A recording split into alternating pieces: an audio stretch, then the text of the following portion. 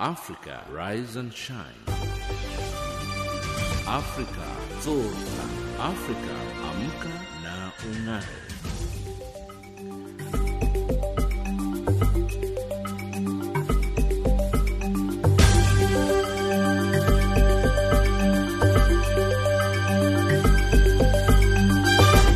Good morning and a very warm welcome to Africa Rise and Shine. This is Channel Africa, the voice of the African Renaissance, and we're coming to you live from Johannesburg in South Africa. We're on the frequencies 7230 kilohertz on the 41 meter band to Southern Africa and on 15255 kilohertz on the 19 meter band to Far West Africa, as well as DSTV's audio bouquet channel 802. I'm Lulu Gabu in studio with Anne Musa, Tabisa Luhoko and Figile Lingwati. In our top stories on Africa Rise and Shine at this hour, terrorists kill at least 80 people in France during Bastille Day celebrations. Ceasefire in South Sudan's capital Juba appears to be holding, and Amnesty International accuses Cameroon of human rights abuses. In economics, Ivory Coast aims to double oil and gas output by 2020. And in sports news, Kenyan government slams foreign media over recent doping allegations. But first up, the news with Anne Musa.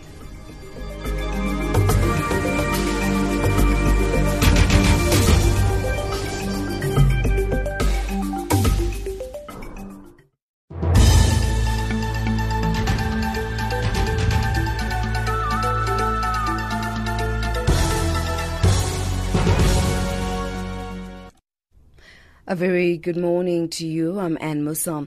At least 80 people have been killed in an attack in the southern French city of Nice. A lorry drove at high speed into a dense crowd watching a fireworks display on the country's National Bastille Day holiday. The authorities in Nice say the lorry continued for 2 kilometers before the police shot and killed the driver. A huge cache of guns, grenades and larger weapons were later found inside the lorry. A European diplomat has warned Zimbabwe's leaders to heed their citizens' call for peaceful change. The warning by French ambassador to Zimbabwe, Laurent Delahousse, comes in the wake of a large public outpouring of support for freed government critic and past Evan Mawarire. Delahousse called on Zimbabwe to heed calls for a new united and peaceful country before it's too late. Zimbabwe has been gripped by a wave of protests and strikes over government policies and alleged corruption. Delahousse has urged authorities to uphold the constitution in their handling of the protests. I make no excuses for believing in democracy and human rights as enshrined in the Constitution of Zimbabwe, the freedom to assemble and demonstrate within the framework of the law, and to use social media in a peaceful manner, the protection of the people by the state without unnecessary use of force, even the right to stay at home. Meanwhile, hundreds of Zimbabwean citizens living in South Africa marched to Zimbabwe's High Commission in the capital, Pretoria, to highlight their concerns. These Zimbabweans who are part of the march say they are tired of everything that's going on in their country. We all need to go back home. We all need to put Zimbabwe back to where it was. And it's not okay that a 92-year-old man is still in power, yet even in Britain a 49-year-old guy makes one mistake and leaves office. So we are coming together and say we as students are affected because once we are done studying here in South Africa, there are no job prospects for us and we want our country to be better. We've never seen a better Zimbabwe. We can only take so much and I think we've reached the limits. We can't take it anymore. We need our country back. Our family is there, we're far, it doesn't make us happy. A plan to provide immediate assistance to people living in camps in Nigeria's Borno state has been finalized. The UN humanitarian agency says 275,000 people are living in 15 newly accessible military-controlled camps in the area. Aid workers are also preparing for cross-border assistance from Cameroon into Banki in Nigeria, where 15,000 displaced people need urgent aid. UNICEF and the World Food Programme are to scale up assistance in northeastern Nigeria to help some 431,000 people, including malnourished children. And finally, warring parties in Aleppo, Syria, are being urged to stop the violence and keep cultural heritage out of the conflict. United Nations Cultural Agency UNESCO has condemned the recent shelling at the National Museum in the war-torn city. It was hit by mortar shells on Monday, causing extensive damage to the roof and structure of the building. Meanwhile, Libya's 5 World Heritage sites have been put on an endangered list by UNESCO. That's the news. Headlines at 8:30 Central African Time. Africa, rise and shine. Africa, zorka. Africa, amka na ung'are.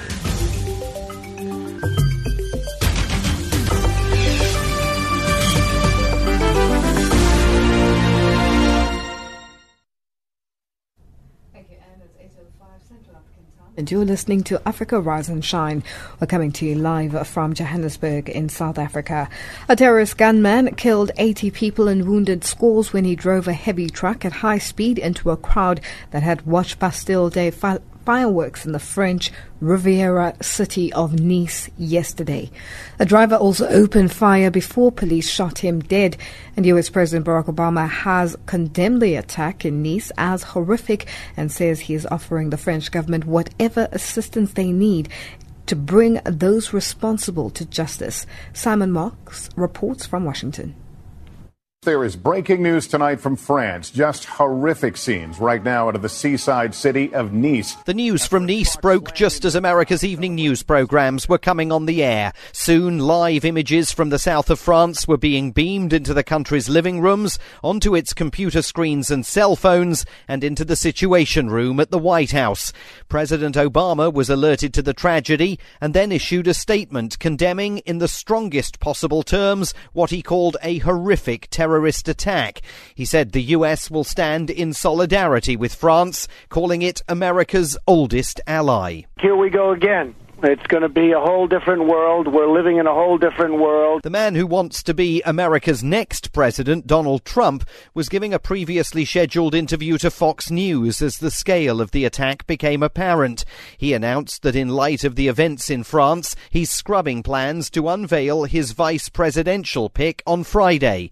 And in comments that some of his critics found characteristically intemperate, he suggested the attacks only underscored the fact that he's been right to call for tougher action to protect America and Western society. If this turns out to be yet another attack from radical Islam, then we're going to have to take, our president is going to have to finally admit and do something about it. Just hours before the Nice attack, the FBI Director James Comey warned members of Congress of a possible exodus of Islamic State terrorists from Iraq and Syria, with some of them heading back to the Western countries from which they originally came. He said the group has lost so much territory due to American-led airstrikes, he thinks its leaders are now desperate to hit targets elsewhere. Simon Marks, Washington.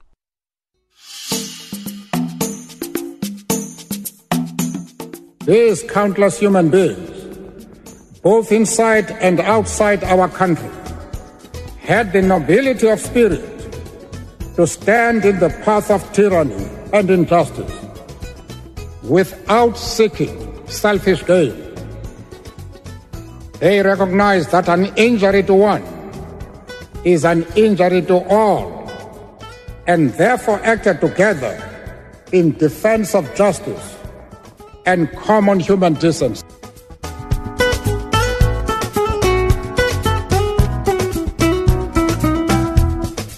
In 2009, the United Nations declared the 18th of July as Nelson Mandela Day. This is in recognition of the former South African state president's contribution to the culture and peace and freedom for all. Channel Africa, celebrating Mandela Month.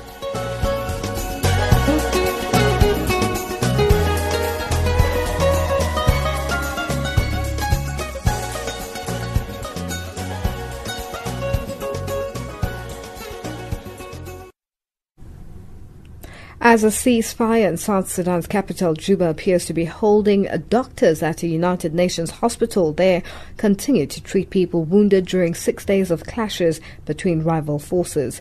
More than 270 people died as a result of the fighting, including 2 UN peacekeepers from China. Diane Penn reports on a hospital run by Cambodian peacekeepers at the United Nations mission in the country, which has been helping the injured get back on their feet. The Cambodian Field Hospital has so far treated nearly 40 people injured in the fighting between forces loyal to South Sudan's president and those who support the first vice president. Tan Mading Tang Nial is the guardian of one of them, a small boy who was wounded while playing with other children under a tree. The boy sustained bullet wounds in his abdomen and on his leg. This is from a mortar from a tank from outside that has been shot from outside and hit a tree where 3 children were playing under. This child here was wounded and the other 2 brothers were slightly injured. But thank God the other 2 children are fine.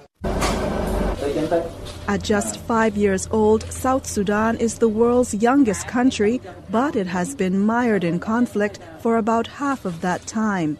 The UN said the recent crisis in and around the capital forced about 7,000 residents to flee to its protection of civilian sites, or POC sites, which are already housing scores of people uprooted by insecurity. Colonel Nong Yamako from the Cambodian contingent at the UN mission in South Sudan, or UNMISS, is the head of the hospital. After we provide properly medical care and treatment and surgical operation, the patient from day to day, after they recovery, they can go back to their POC. And I'm really happy to save their life, to be in South Sudan. The crisis erupted despite the signing of a peace agreement in August 2015 and the establishment of a transitional unity government earlier this year. Tan Mading Tang Nial remains hopeful that one day the guns will be silenced forever. I hope that South Sudan regains peace because the people of South Sudan are good people. I hope people live in their houses again without killing each other and peace comes back to South Sudan. This week, the UN Security Council held 2 meetings to address this latest turn of events in South Sudan.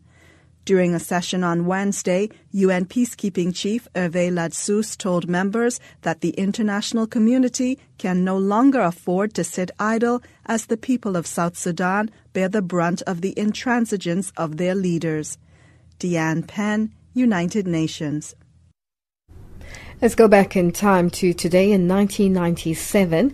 Italian fashion designer Gianni Versace is shot dead outside his Miami Beach mansion in the U.S. by Andrew Cunanan, who kills himself a few days later. That was today in history in the year 1997. Africa, rise and shine. Africa, zorka.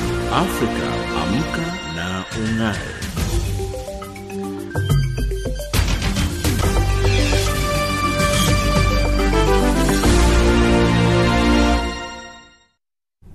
African Union heads of state will decide this week whether to expand the mandate of the UN peacekeeping force in South Sudan. Rwanda's Foreign Affairs Minister Louise Mushikiwabo says the latest fighting in South Sudan, the world's newest nation, will be given priority when African presidents meet in Kigali this week. The mandate of United Nations Mission for South Sudan, UNMISS, will expire at the end of this month, but there are proposals for an extension until the end of August and also the expansion of the troops' mandate to include combat.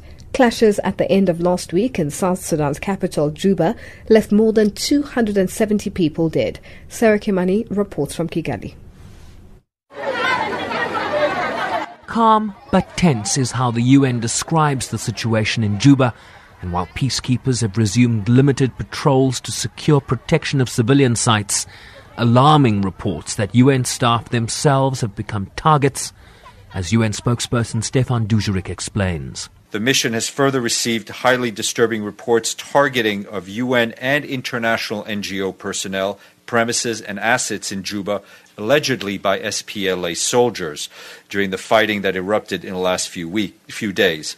The report includes allegations of a killing of at least one South Sudanese national working for an international NGO, as well as rapes, including of international NGO staff. UN staff members have also been assaulted.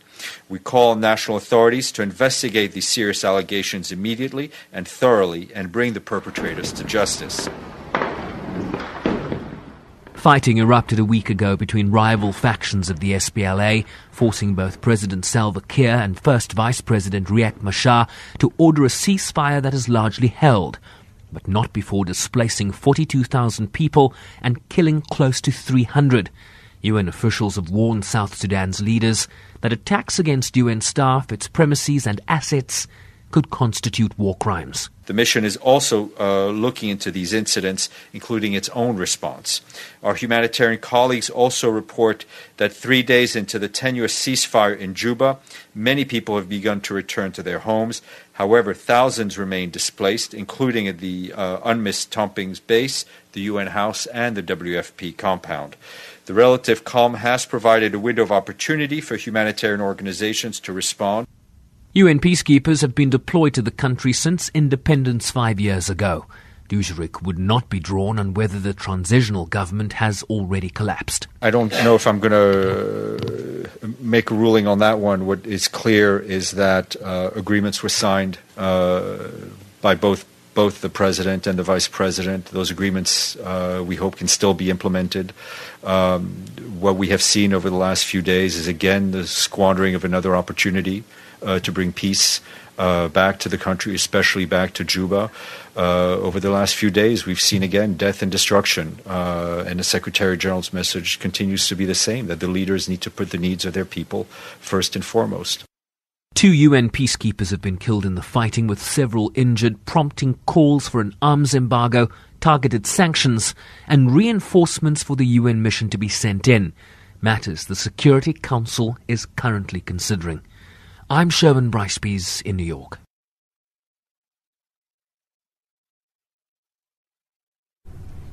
It's 8:17 Central African Time and you're listening to Africa Rise and Shine. We're coming to you live from Johannesburg in South Africa. Now let's go back in time to today in 1994. Tens of thousands of Hutus flee the Tutsi rebel advance in Rwanda, flooding across the border into Zaire, now the DRC, in one of the greatest human flights in history. That was Today in History in the year 1994. Africa Rise and Shine. Africa Zorka. Africa Amka na Ung'are.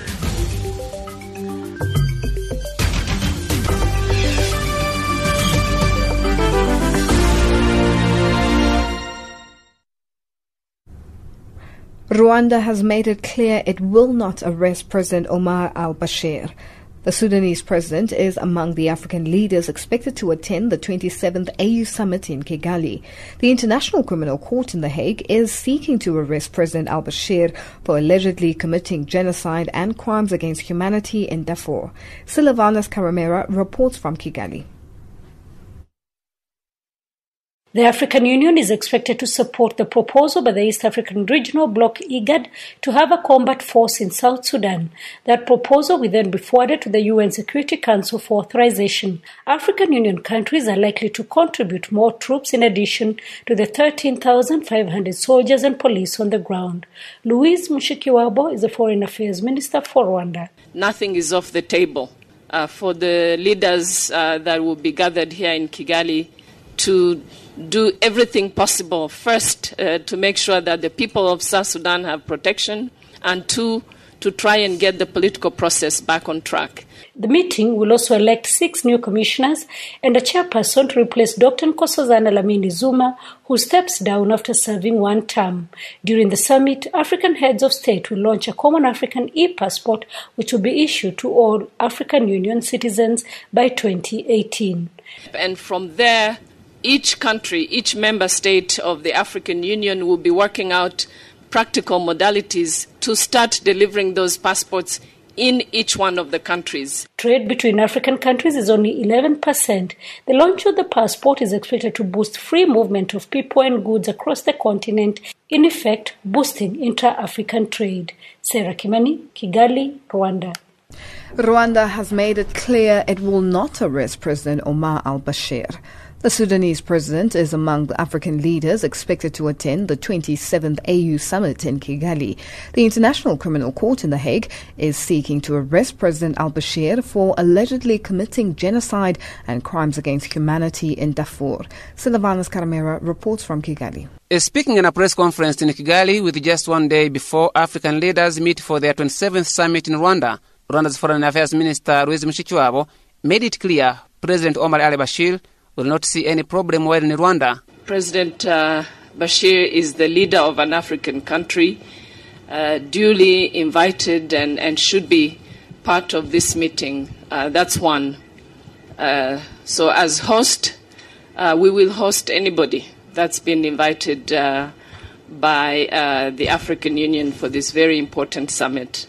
She said Rwanda has not subscribed to the Rome Statute and therefore does not recognize the court. The ICC has already requested the Rwandan government to arrest President Bashir, with Minister Louise Mushikiwabo describing the request as something destructive, as Rwanda eyes the good proceedings of the African Union meetings in Rwanda. Rwanda has not adhered or subscribed to the Rome Statute, so we have no obligation, we have no right to arrest anybody. But the request from the ICC to the government of Rwanda 2 days ago, we view it as a distraction, and we're too busy to pay attention to that kind of thing. Of the 54 African countries, only 34 have subscribed to the Rome Statute on the establishment of the court. But according to Minister Mushikiwabo, the respective 34 countries in Africa are thinking about pulling out of the court membership. The discussion during this summit of potential withdrawal of countries from the Rome Statute, that is for the 34 countries that are members. 20 countries are not, including mine. Withdrawal is a sovereign right. Countries have subscribed voluntarily, and I suppose they can pull out whenever they decide to do so, going through whatever legal procedures are provided for under the Rome Statute. She said African Union has already established a special committee of foreign affairs ministers to assess the relationship between African countries and the ICC.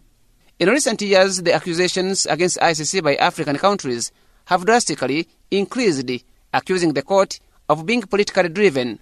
Minister Louise Mushikiwabo also spoke on long-awaited issue of election of the AU Commission Chair, which had initially seen some controversies and threatened postponement of election. Absolutely, elections will go on. ECOWAS indeed did send to the African Union chairperson and commission a request for postponement. That will have to be discussed by heads of state. But I'm not sure whether the entire bloc of ECOWAS is actually going to be asking for postponement. But the Commission of the African Union has 6 out of 8 commissioners ending their term now, and the view of my country and quite a few others is that we need leadership for the Commission without delay. So indeed, there is no rule that at this point, just a few days before the summit, would stop elections. But again, heads of state in the assembly are sovereign, and you know, who knows. But my belief is that elections will go on. On Thursday evening, some presidents had started descending in Kigali, ready for their weekend summit. Silvanas Kalemera, reporting for Channel Africa in Kigali. Amnesty International has launched a report on human rights violations committed by Cameroon security forces in their fight against Boko Haram. The report states that while seeking to protect civilians from brutal Boko Haram attacks, Cameroon security forces have themselves committed human rights violations. But Cameroon has described the report as having evil intentions. Moki Kinzaga reports from Yaoundé. The report, entitled Right Cause Wrong Means, states that more than 1,000 people accused of supporting Boko Haram and arrested arbitrarily are held in horrific conditions, and some are tortured to death, while some are dying from disease and malnutrition. Aliun Tine, Amnesty International's Regional Director for West and Central Africa, says the situation is preoccupying. Ce que nous avons constaté de façon globale, c'est que l'État installe des situations ou des zones de non-droit d'abord. He says in seeking to protect civilians from brutal attacks that Boko Haram militants have launched in the far north region of the country, Cameroon's authorities and security forces have committed human rights violations on a significant scale. They have arbitrarily arrested hundreds of individuals accused of supporting Boko Haram, often with little or no evidence, and detained them in inhumane, often life-threatening conditions. He says many of the detainees have been held in unofficial detention centers with no access to a lawyer or their families, and often subjected to torture. He says more than 100 people, including women, have been sentenced to death since July 2015 in deeply unfair trials, often biased on little evidence. Même dans la guerre contre la terreur, et les responsables d'actes de torture doivent être jugés. The report adds that between July 2015 and July 2016, Boko Haram conducted at least 200 attacks, including 46 suicide bombings in the far north region of Cameroon, killing over 500 civilians. 67 members of the security forces have also been killed since 2014. In over half of these suicide attacks, Boko Haram used girls to carry and detonate the explosives.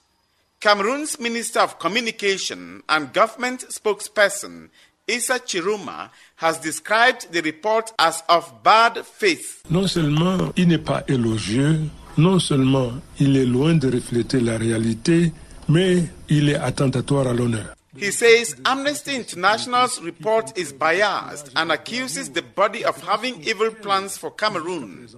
He says Amnesty has never raised concerns over the 2,000 Cameroonians who have died in the war, the soldiers killed, and the women raped. He says there are inconsistencies when Amnesty says soldiers kill Boko Haram suspects and at the same time say prisons are congested with some of the suspects. Présenter la victime comme étant le bourreau. J'ai dit Amnesty, arrêtez. Some Cameroonian journalists have also criticized the report. Ebenezer Akanga works with Cameroon's state broadcaster CRTV. A country like Cameroon cannot be in war against a terrorist group, and Amnesty International thinks what it can do is to write reports saying that government is torturing Boko Haram militants. No, this is total rubbish. Has Amnesty International ever written a report to condemn the fact that Boko Haram is also killing Cameroonians? Does Boko Haram have the right to kill Cameroonians? Why is it that they don't make noise when Boko Haram kill Cameroonians? They only make noise when Cameroonian soldiers kill Boko Haram militants. No, we in Cameroon, we fully support our soldiers. We support our government. The report has called on the government of Cameroon to stop the abuses, which it indicates intensified in 2016. Reporting for Channel Africa, this is Moki Kinzaka in Yaoundé. United Nations Syria's envoy Staffan de Mistura says hopes of fresh talks decide the future of Syria depending on the United States and Russia doing more to make them happen. The veteran negotiator insisted that preparations for renewed discussions have been continuing since the last round of UN-led talks, often referred to as Geneva II, ended in April, but says the time is now right for them to take place yet amid escalating clashes in the war-torn country and ongoing humanitarian access problems. Daniel Johnson has more. The importance of Russia and the United States in bringing an end to the Syrian conflict remains undiminished, Staffan de Mistura told journalists in Geneva.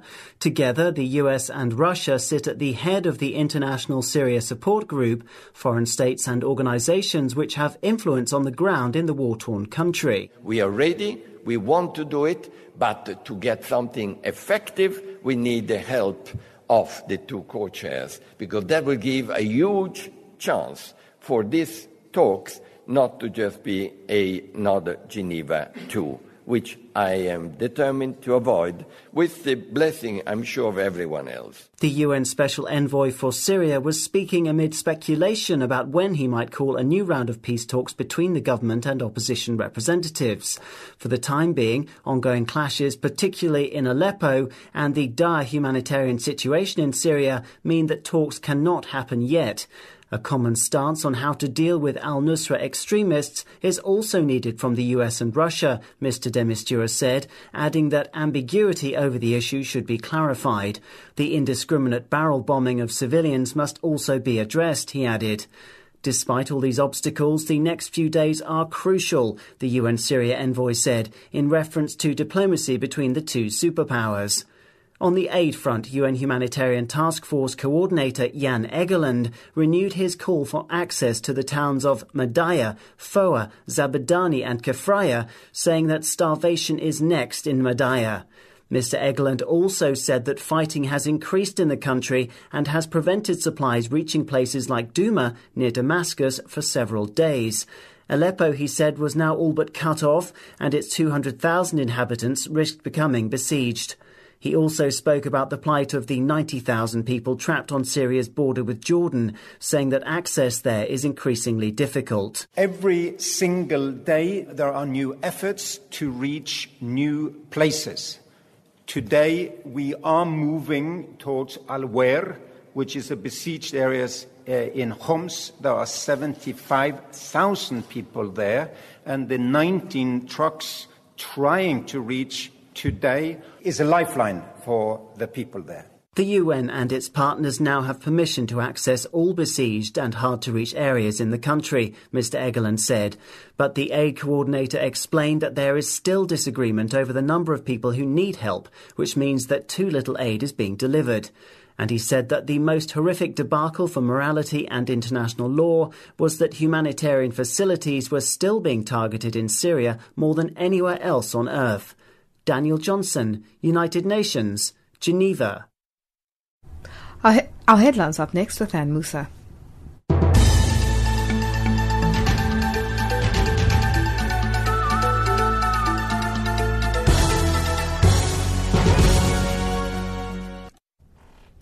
A very good morning to you. In the headlines, French President François Hollande has addressed the nation, deploring what he calls a terrorist attack in Nice. The African Union chairperson Nkosazana Dlamini Zuma warns against the use of the media to fuel conflict in Africa, and a European diplomat has warned Zimbabwe's leaders to heed their citizens' call for peaceful change. Those are the stories making headlines.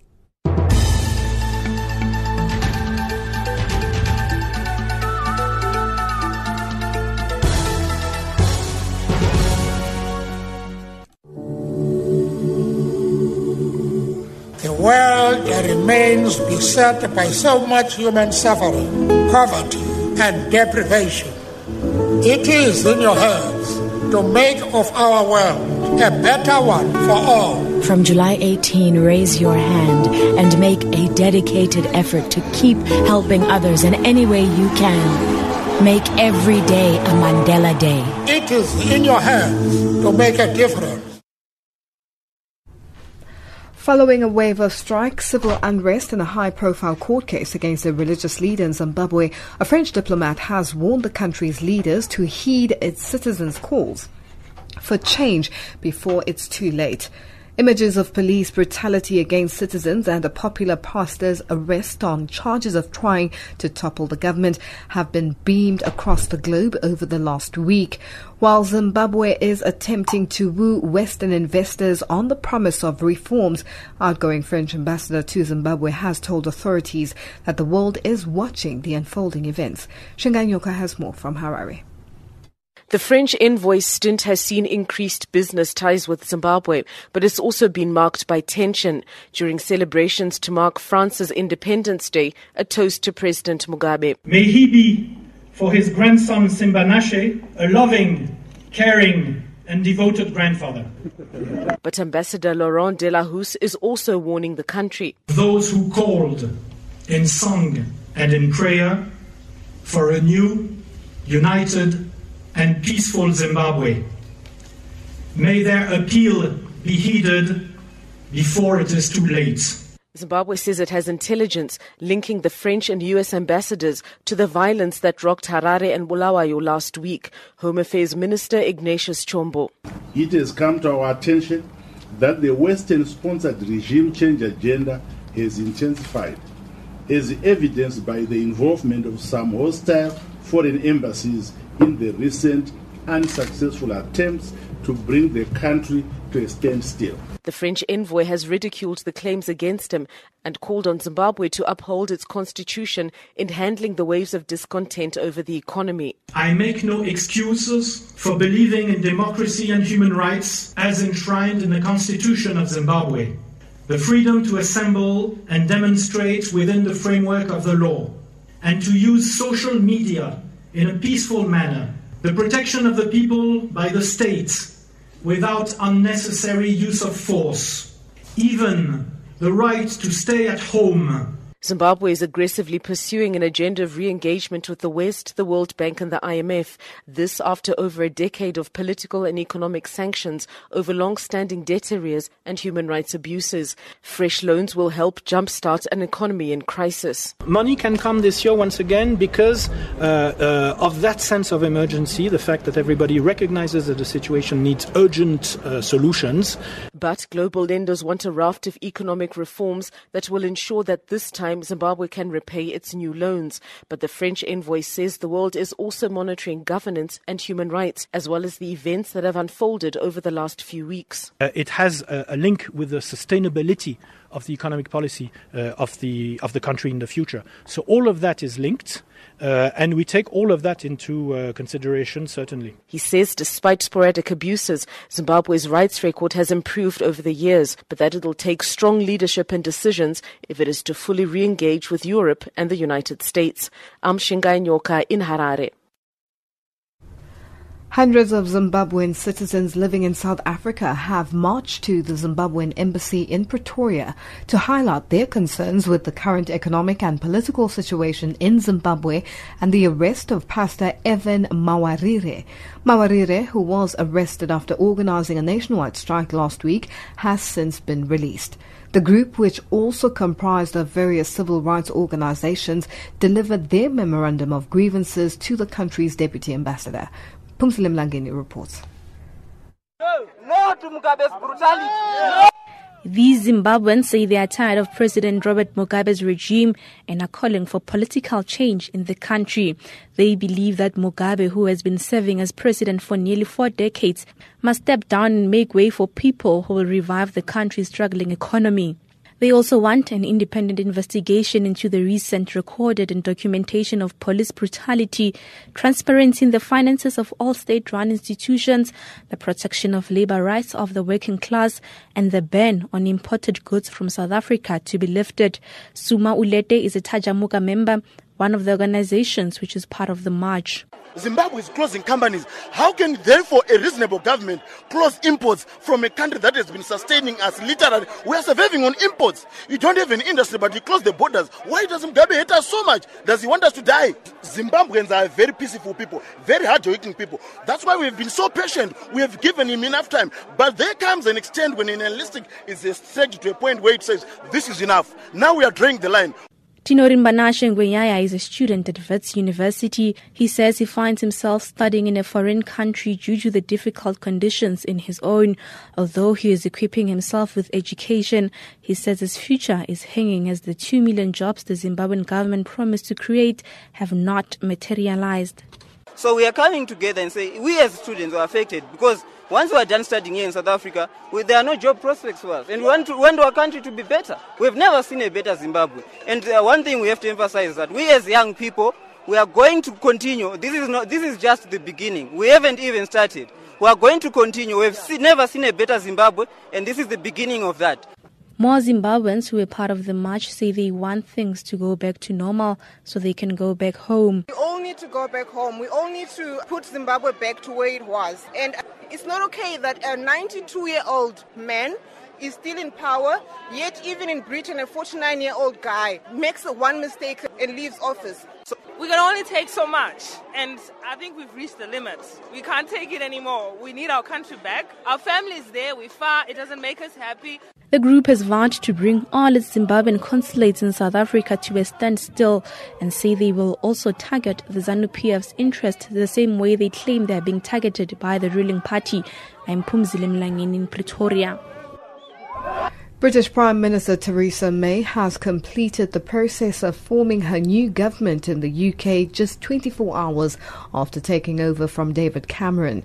Many of Cameron's prominent political allies have been ousted from top jobs, including George Osborne, who is replaced as Chancellor of the Exchequer by Philip Hammond.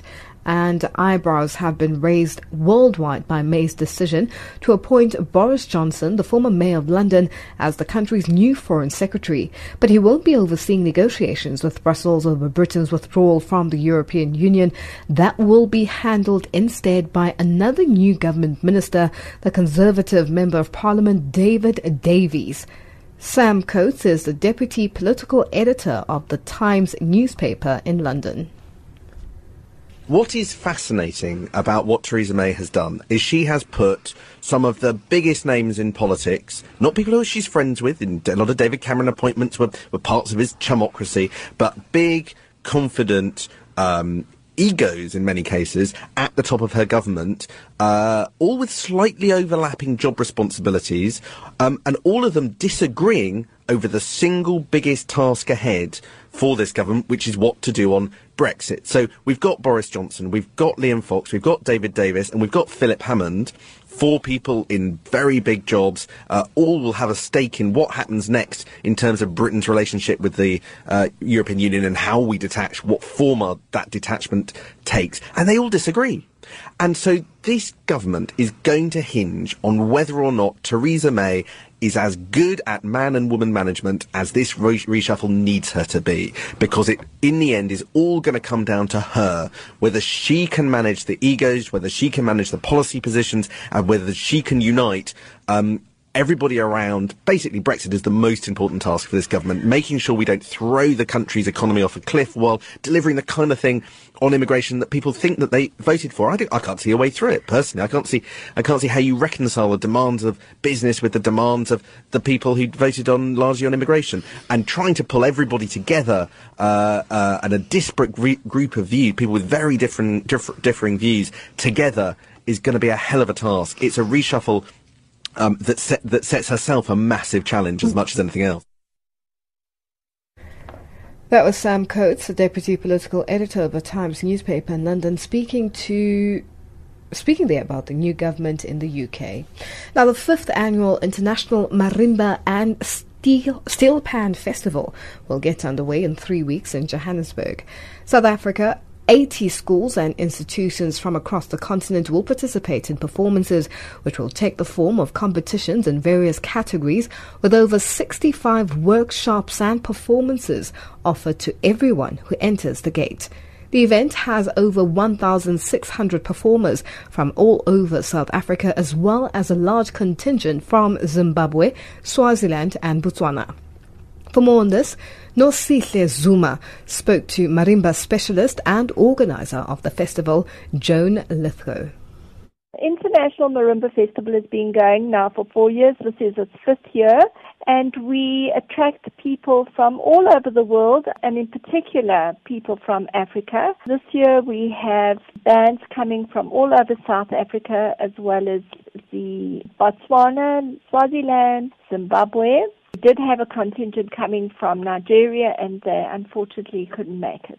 Bands come and perform in either primary school or the high school or the open sections. So we have people giving marimba workshops, steel pan workshops, djembes. So we've got someone from Zimbabwe coming to teach mberas. We also have people doing gumboot dancing, some Indian dancing, flamenco dancing this year, which is new. We've got a wonderful guy coming to do khoisan dancing. Some of our youngsters are wondering what is marimba and steel pan. Can you please just elaborate on that? Marimba is an African xylophone, so it's a wooden instrument that's made with resonating bars or resonating boxes underneath it, and it's probably the fastest growing instrument in South Africa at the moment. Every school wants to have a marimba band, so it is really very, very popular in schools. The steel pan gives you that wonderful island sound when you hear it played, and it is the traditional instrument of Trinidad and Tobago, and was the only instrument coming out of the 20th century that was an acoustic instrument. Is the festival targeting the youth, or everyone is allowed to be part of it? Absolutely, anybody is allowed to be involved in it, and we've got bands with people in their 40s and 50s coming perform, as well as children as young as 9 and 10 performing. Really, marimbas and steel pans don't have any kind of age limits at all. It's a very exciting festival. That was Joan Lithgow, marimba specialist and organizer of the forthcoming International Marimba and Steel Pan Festival, speaking to Sihle Zuma. Our economics update up next with Thabiso Lehoku.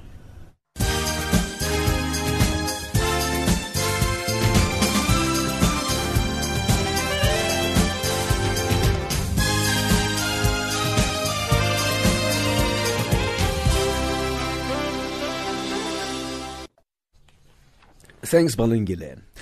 Côte d'Ivoire aims to roughly double oil and gas output by 2020 as it pushes for foreign investment in offshore exploration. While it has developed natural gas deposits for domestic consumption, French-speaking West Africa's largest economy has ignored its energy sector for decades, as government concentrated on developing agricultural exports. Authorities are now seeking to develop offshore reserves in the oil-rich Gulf of Guinea. Clearing and forwarding agents in the port of Mombasa on Kenya's coast are counting their losses due to the current political instability in South Sudan. Diana Wanyonyi reports from Mombasa. The Mombasa Branch Secretary of Kenya International Freight and Warehousing Association, Bernard Simiyu, said the recent clashes witnessed in South Sudan has led to the loss of millions of shillings. Some of us have cleared cargo for our clients in Southern Sudan, and we have not gotten our payments up to date.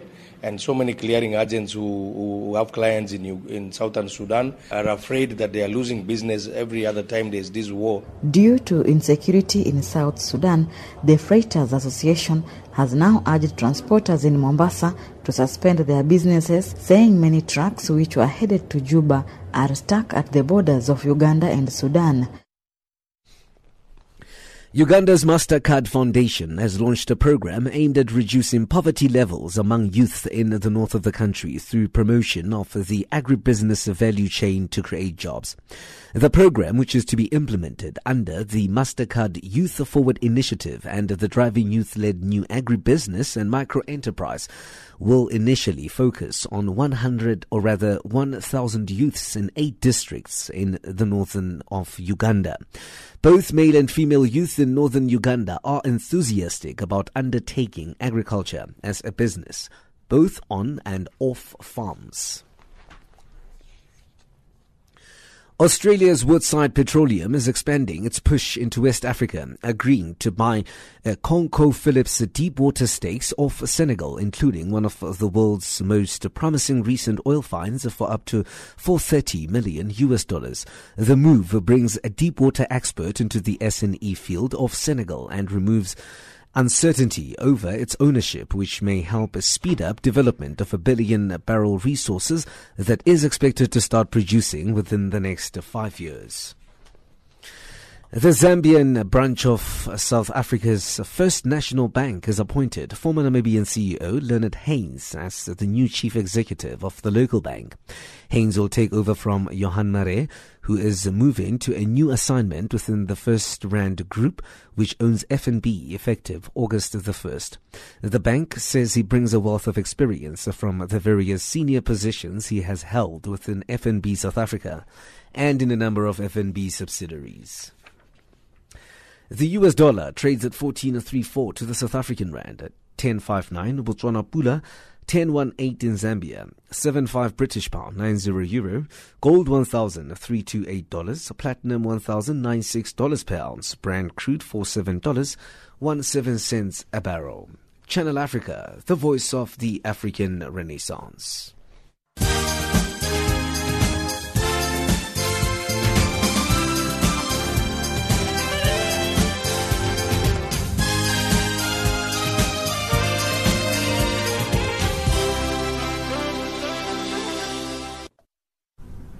Thank you, Tabiso. Sports update up next with Figile Nwati.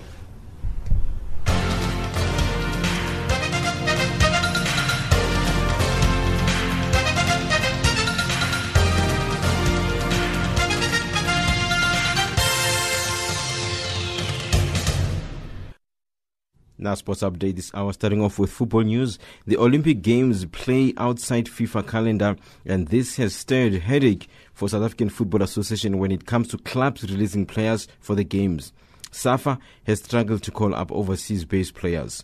South Africa's under-23 men's coach Owen Dagama has only managed to call 2 overseas-based players in Lebu Mutiba and Tyrone Sandows, who play for LOC Lille in France and Grêmio in Brazil, respectively. Previously, Banyana coach Vera Pauw lambasted SASCOC for the number of players allowed to travel to Brazil, saying 18 players are inadequate. However, SASCOC has allowed 4 extra players for each soccer team. Mambo has acknowledged Premier Soccer League for allowing clubs to release players by delaying the start of the domestic league. And in doping news in Kenya, the Kenyan government has stemmed the recent allegations from foreign media implicating Kenyan athletes to doping as an act of war. Sports Cabinet Secretary Hassan Wario says they will use all available means to substantiate those claims and that it will pursue legal ways to prosecute the foreign journalists if found guilty. This comes as Italian athletes coach Claudio Berardelli awaits his fate after being released on a $500,000 Kenya shillings bond for alleged involvement of minors. Samson K. Limo and Ken Kipchumba Limo, both initially at Eldoret St. Luke's Orthopedic and Trauma Hospital, as having administered doping for some Kenyan and British athletes. We wish to categorically state that we condemn doping in the strongest possible terms. The 2 individuals mentioned in this matter are not in any way representing the hospital. It is the position of the hospital board and management that it was not and has not been aware of the treatment and doping activities involving Kenyan or British athletes. And Kenyan Sports Cabinet Secretary Hassan Wario says Kenyan athletes have become targets because of their prowess in both the field and track events. We feel that Kenya is at war. We're being fought. We're being fought by forces that are very European, or what remains of Europe after Brexit. We felt it was important that we came here to the home of the champions to also come and encourage our teams so that they can focus on the gold and not focus on these side issues. And I'm very happy to have the 2 governors and also representation from Nandi County, which is the basket where we get all the talents from, sending strong statements to the world that Kenya and Kenyan government are fully in the fight to fight doping in this country. And any parallels that are being drawn between us and Russia is complete foolhardy. It is the difference between Kenya and Russia is the difference between day and night. And any attempt to try and come up with similarities is absolute rubbish. South African Sports Confederation and Olympic Committee, SASCOC, has announced an additional 130 athletes to the Team South Africa squad that will be heading to the upcoming Rio Olympics in Brazil. The additional names comes after the completion of the final qualifying deadlines in the various sporting codes, bringing the final number of competitors for Rio to 137. SASCOC President Gideon Sem makes a plea to South Africans to support the team. But what we want to present to you today are athletes, or men and women, with amazing stories. And this is what we are appealing to the South African public to do for us, is to follow these athletes. But for now, we are saying to the South African public, these are men and women with amazing stories. And those are the stories that are going to motivate us as South Africans and them as they listen to the comments that we make as they represent our country or tribe. That's your sport news this hour.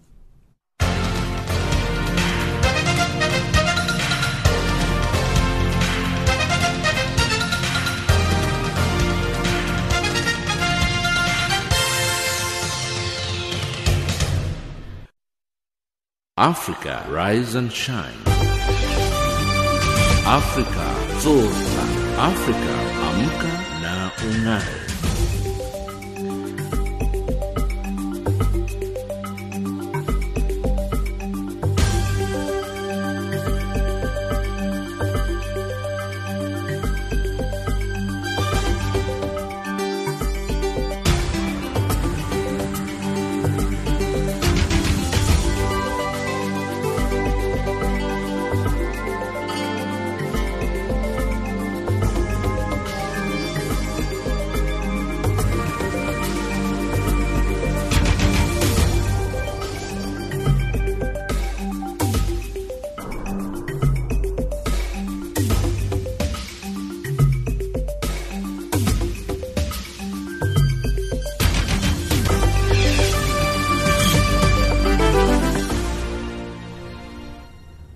Recapping our top stories, terrorists kill at least 80 people in France during Bastille Day celebrations, and Amnesty International accuses Cameroon of human rights abuses. That wraps up Africa Rise and Shine today and for the week. From myself, Lulu Gabu, producer Pumuzo Ramagaza, technical producer Mario Edwards, and the rest of the team, thank you for joining us. For comments about our show, send us an email at info@channelafrica.co.za or tweet us at RiseShineAfrica or send an SMS on 277-969-57930. Now taking us to the top of our hour for the news on the frequency 9625 kHz on the 31 meter band. Chisalba in Africa is Musa Manzini with a song titled Blue Bass. Sultry moan, or whether carrying the weight of my anguished soul, sounding out in musical notes. Backbone,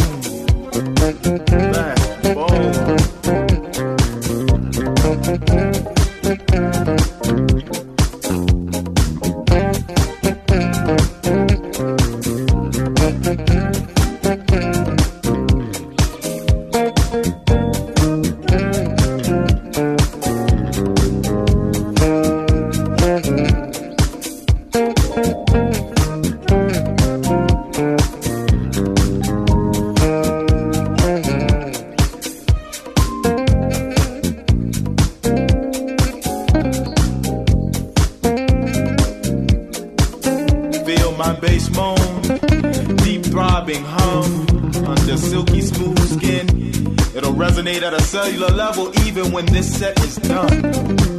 You'll take me home, remembering, retasting, replaying the sensual excitement my bass has become.